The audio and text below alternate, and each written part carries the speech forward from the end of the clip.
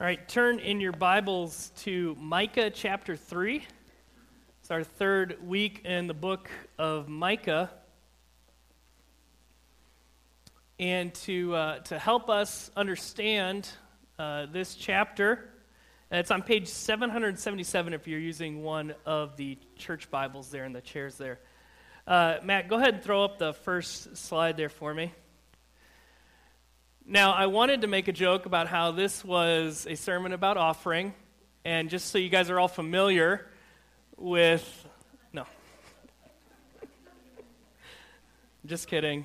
Everybody sit back down. $100 bill. Right? It looks a lot different than maybe when you grew up. I remember even, I'm not that old, and I remember when money looked a lot different. It wasn't as fancy looking. Why does our money look like that? Our money looks like that so we can know something real from something fake. If you go to the next slide there, Matt, this is a image that shares some of the different lengths that the government has gone to prevent counterfeiting. So in our currency, we have things like, and I quote, very fine lines. That one's my favorite.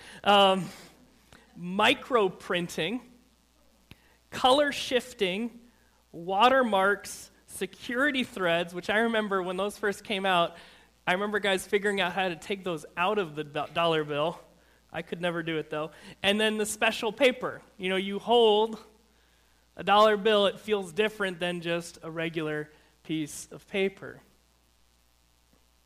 But we have to ask the question, why?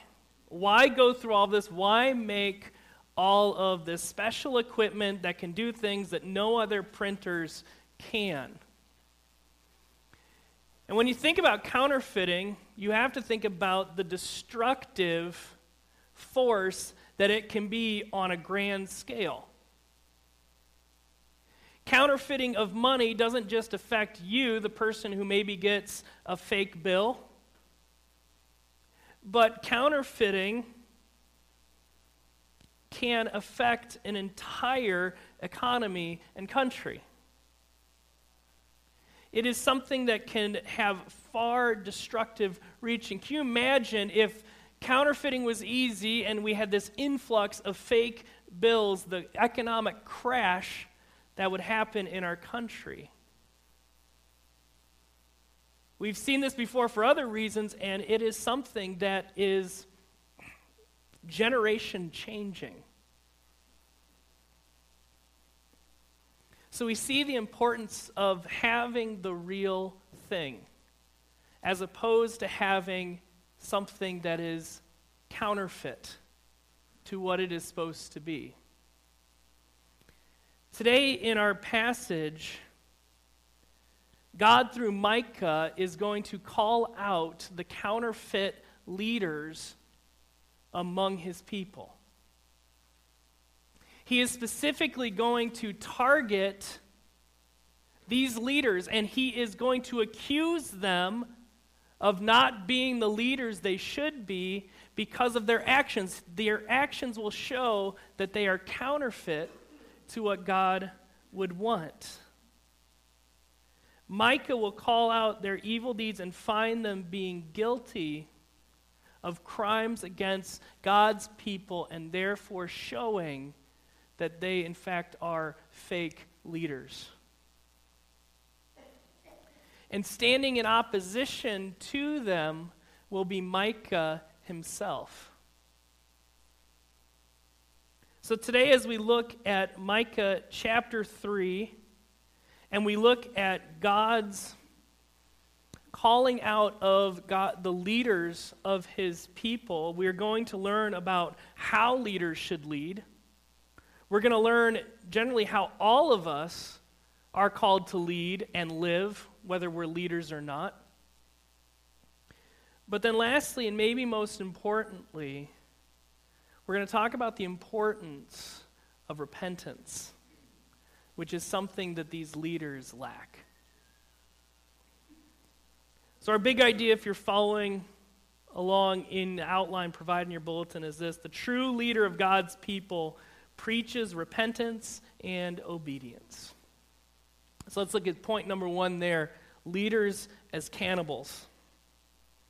Follow along as I read, starting in verse 1, chapter 3. And I said, "Hear, you heads of Jacob and rulers of the house of Israel. Is it not for you to know justice? You who hate the good and love the evil, who tear the skin from off my people and their flesh from off their bones, who eat the flesh of my people and flay their skin from off them, and break their bones into pieces and chop them up like meat in a pot, like flesh in a cauldron." One of the things that we've seen a little bit of, but we'll continue to see in Micah, is the vividness of the metaphors that he uses. In fact, one of the reasons that I chose Micah was because when I was at the conference a couple of weeks ago, I actually sat in on a session about the metaphors in Micah. And it just intrigued me so much about this book because metaphors are powerful because they not only engage the mind, but they engage the heart. And here we have a vivid, if not graphic, metaphor to help us understand the wickedness of these leaders. So let's look at their injustice. First of all, in verse 1, we see that the leaders of Israel are being addressed specifically, and then there's the question at the end of verse 1. Is it not for you to know justice? Answer, yes. If you're a leader, especially here, we're also talking about civil government leaders in the nation of Israel. It was their job to know what justice was and to give justice, pursue justice in the country. But they cannot pursue justice because, look at verse 2, you hate the good and love the evil. And to help us understand, to help communicate to them and to us today, God's opinion of the fact that they hate good and love evil, God, through Micah, describes them as cannibals.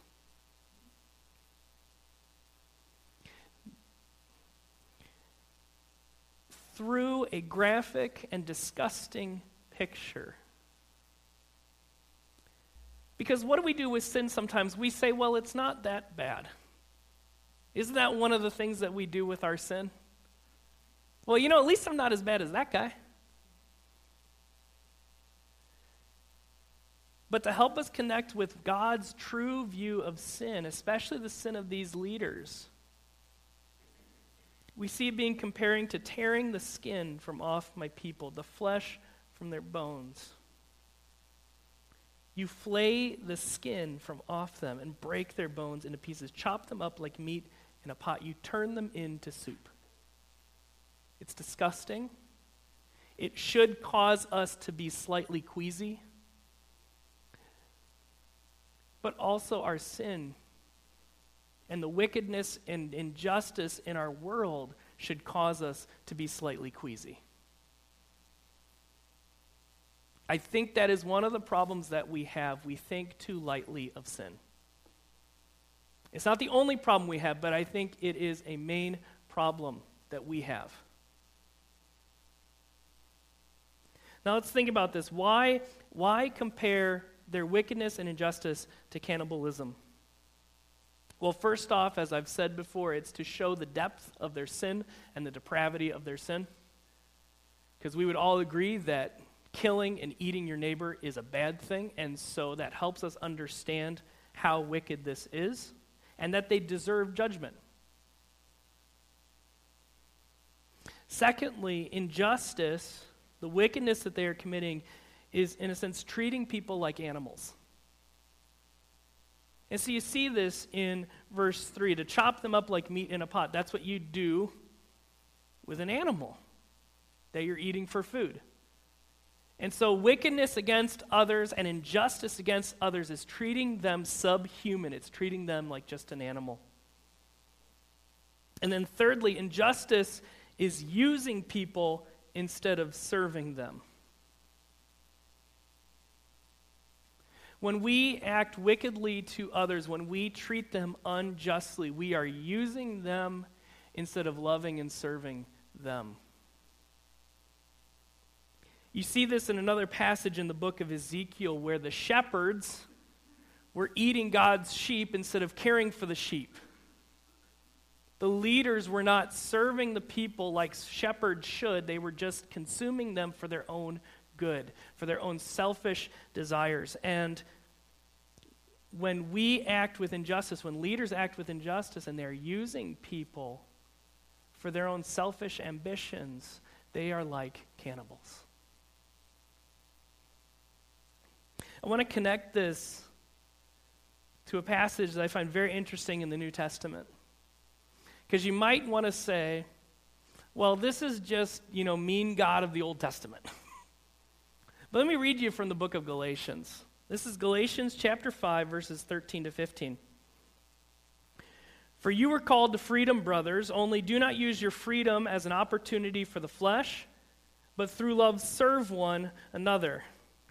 For the whole law is fulfilled in one word, you shall love your neighbor as yourself. Verse 15, but if you bite and devour one another, watch out that you are not consumed by one another. That's in the book of Galatians. Don't consume one another. Might be easy to skip over that, but I connect it here because, again, it's the opposite of serving and loving. That was in verses 13 and 14. It's using people. It's attacking people. It's acting like an animal and treating them like an animal.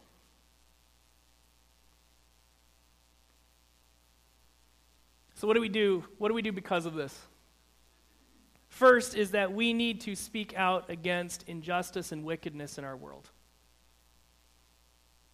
This is what God thinks of wickedness and injustice, and our view should be the same. Secondly, when we lead in the church, when we interact with each other in this community, we must not consume one another.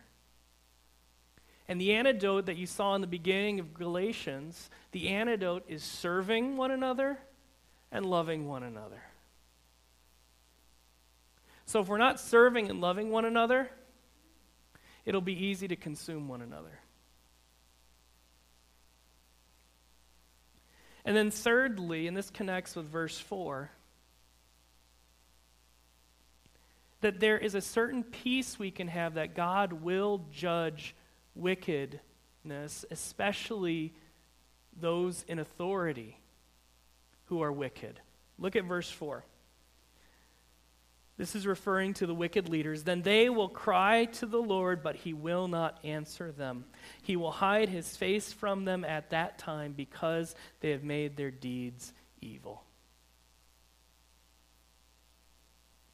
There's some people in this world that we look at them and they are wicked, we know it, but when we look at them, we see that they are too powerful for us to do anything about it, or it feels like they're too powerful for us. But this reminds us that no world power, no leader is above the justice of God. And that can give us peace. And we trust that God will do what is right and what is good. In verses 5 to 8, after addressing the civil leaders, the government leaders in Israel, Micah then moves to the prophets of Israel. Look at verses 5 to 8 with me. And so these that would call themselves prophets are in fact false prophets. Verse 5, thus says the Lord concerning the prophets who lead my people astray, who cry peace when they have something to eat, but declare war against him who puts nothing in their mouths. Micah addresses those who call themselves, who claim to be prophets of God. And again, in this context, what do we mean by prophet? People who speak on behalf of God. So these are people who are claiming to speak God's words to the people. But what do we see about the words that they speak? How do you know what they're going to say? Well, first they cry peace. But then we look at why they cry peace. Who cry peace when they have something to eat. But what else do they cry out? Look at the next part of verse 5. But declare war against him who puts nothing in their mouths. What's the picture? You give me what I want, I'll tell you what you want to hear. If you don't give me what I want, I'm going to say bad things. What is very absent from this description is actually speaking what God has said. The motivating factor is not that God has told them to speak. The motivating factor is their own selfish desires. Are they getting what they want? So if people want to hear peace, if they want to hear that things are good, well, give me something and I'll tell you that. What drives their talk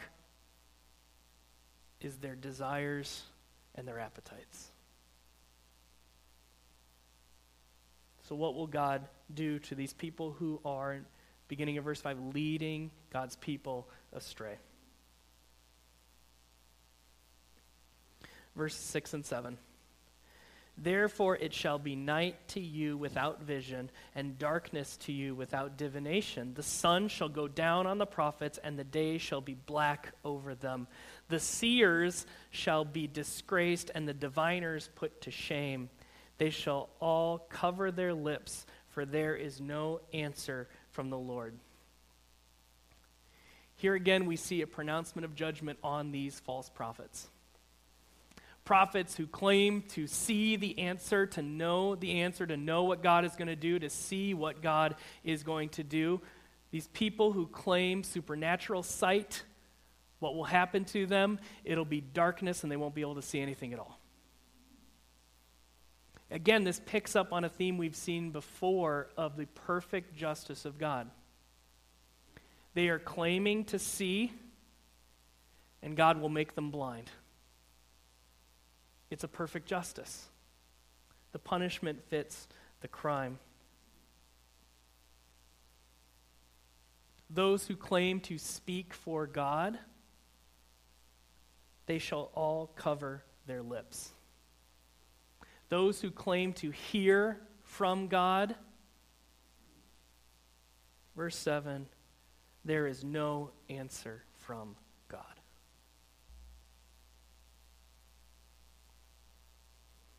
God will bring these false prophets to justice because they are not preaching what he wants, they are preaching what they want.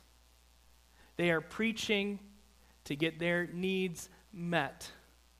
They're preaching for the stuff that they want, and that is what guides them, not God's Spirit. We see this today.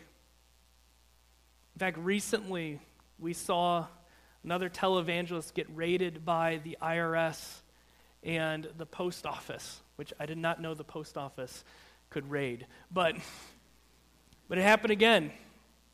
And we've seen this throughout our history. We continue to see it today of people telling people want to hear and then buying private jets.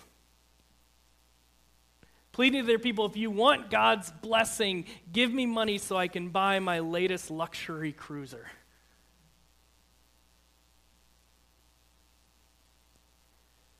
God will bring judgment and justice on those who have fleeced God's people because of their greed. He will bring darkness on them and he will not answer them.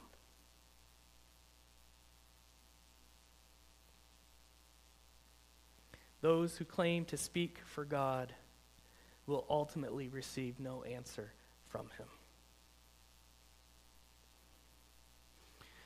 I want to talk about verse 8 briefly, but I'm going to come back to verse 8 at the end because this is the bright light in this dark chapter. So Micah has just talked about the false prophets. He has described their wickedness and what they have done. But then he says in verse 8, "But as for me, I am filled with power, with the Spirit of the Lord, and with justice and might." In contrast to these false prophets, Micah and what he does and what he says comes out of the empowerment of the Spirit. Meaning that God is empowering what he says and what he does. And he can preach with power because God is the one who is speaking through him. And then look what he preaches. So what has God given him the power to do?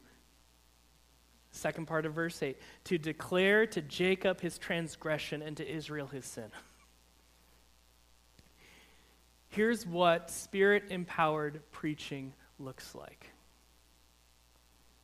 Spirit-empowered preaching is confidently declaring sin to a sinful people. Now there's more to it. And that's for other chapters in Micah, and we'll get there. But God-centered preaching from God, must begin with the holiness of God and our sin against him. And if a preacher never says that,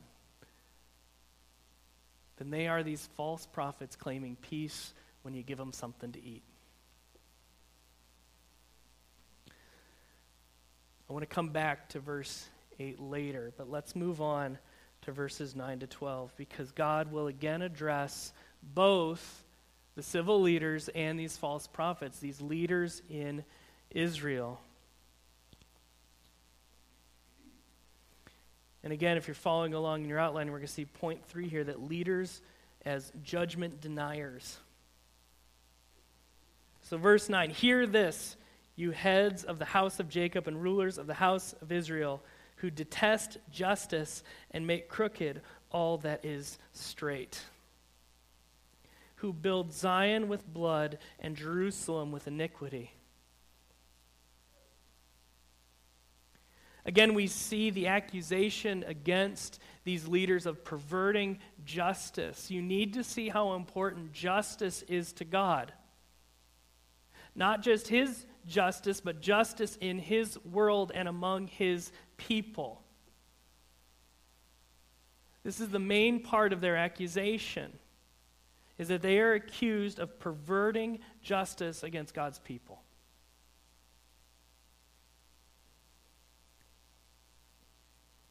They detest justice. They make crooked all that is straight. They take the good things and pervert them to their own desires and wickedness. See, in one sense, we think of sin as just doing bad things. But we can also think of sin as taking what is good and using it for evil means. Of taking what God has made good and twisting it and distorting it into wickedness. They build Zion with blood and Jerusalem with iniquity. All the success has come at the cost of wickedness.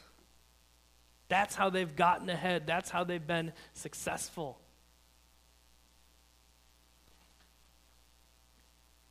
And then in verse 11, Micah gets more specific.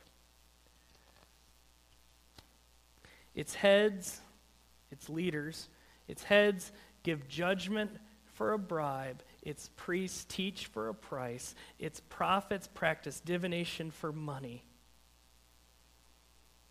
At the center of this injustice, at the center of this wickedness, is a greedy group of leaders. They are following their greed instead of their God.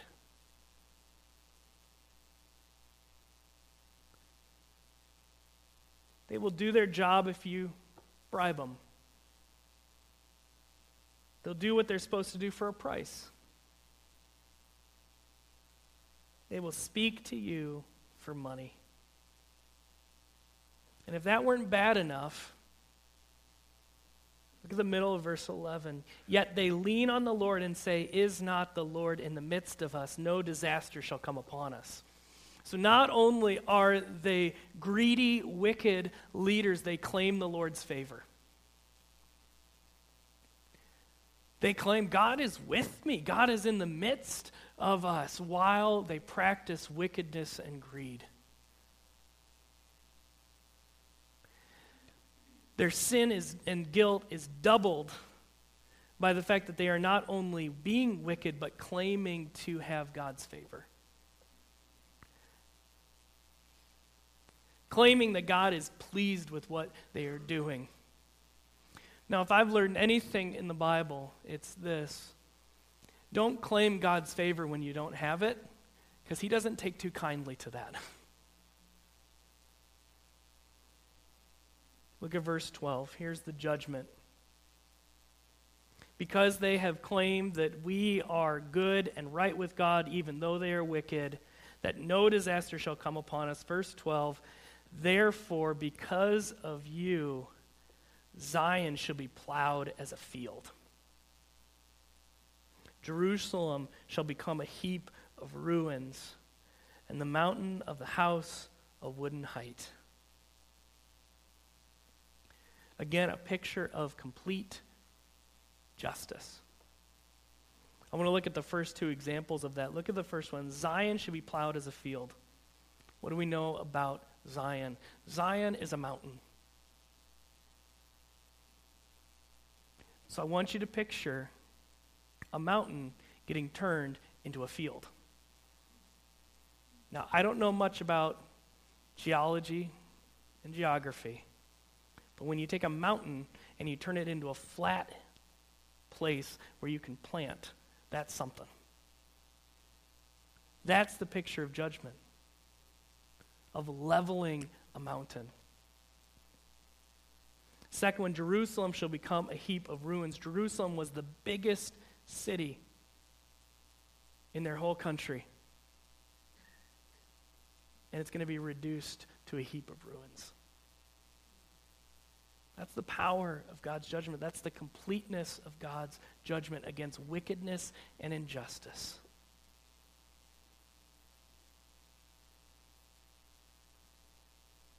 So what should they do? What can they do? What can any of us do? Because we may not be government leaders in our country, but we have the same wickedness as them.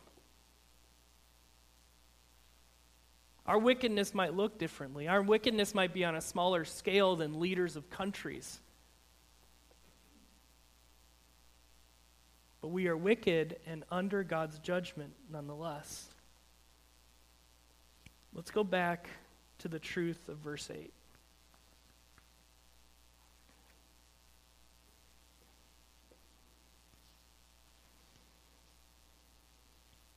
But as for me, I am filled with power, with the Spirit of the Lord, and with justice and might, to declare to Jacob his transgression and to Israel his sin. Micah proclaimed to the people of his day and proclaims to us today our sin. And the right response to that sin, the right response to the truth that we, like these leaders, are sinners before God, the right response is repentance. You see, a true leader, a godly leader, calls God's people to repentance.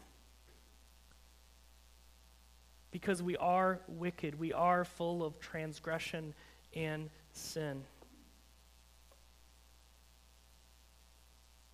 And so today we need to hear that call to repentance ourselves.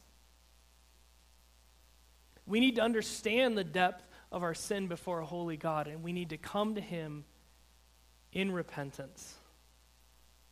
We also need to understand that God has placed us here as his preachers in his world.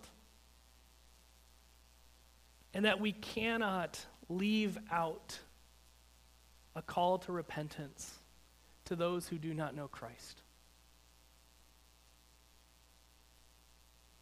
To leave out repentance,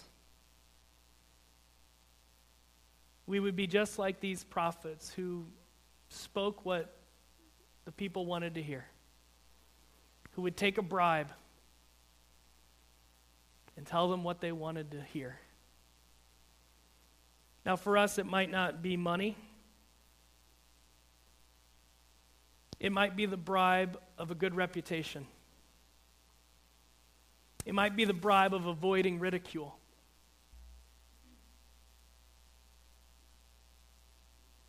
But we must speak the truth.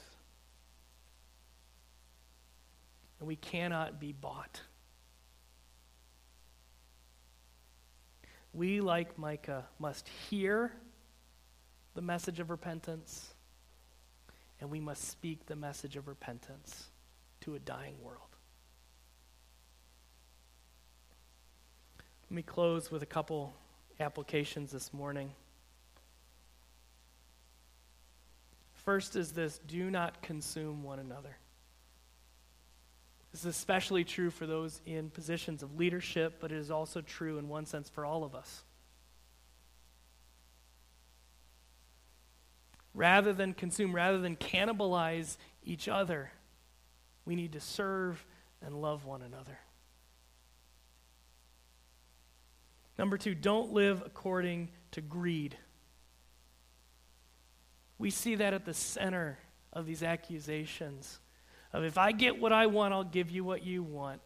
Not driven by the Spirit, but driven by our greed and our desires for what we want. We live for God and His glory, not money.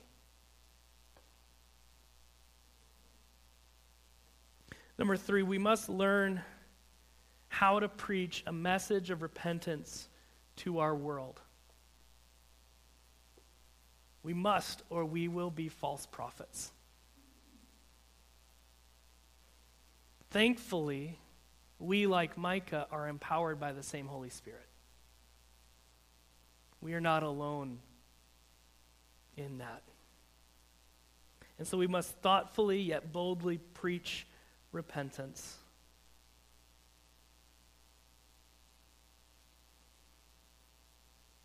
We must be committed to the truth of God's word in how we speak. And number 4,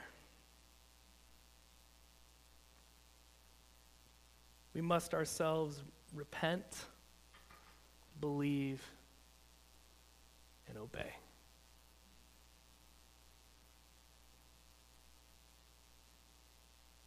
The message is very clear on the centrality of repentance to the Christian life.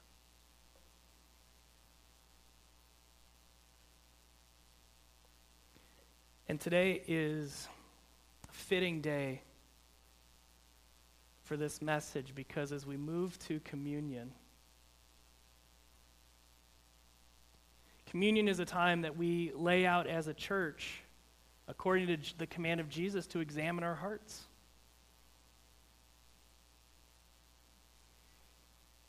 That we are to, through repentance and faith, commanded not to disgrace the Lord's table. So today, as we move to communion here, that you would take some time to repent, to examine your heart. Listen to the words from 1 Corinthians 11. Let a person examine himself then, and so eat of the bread and drink of the cup. I want to invite those who are helping with communion to come forward at this time.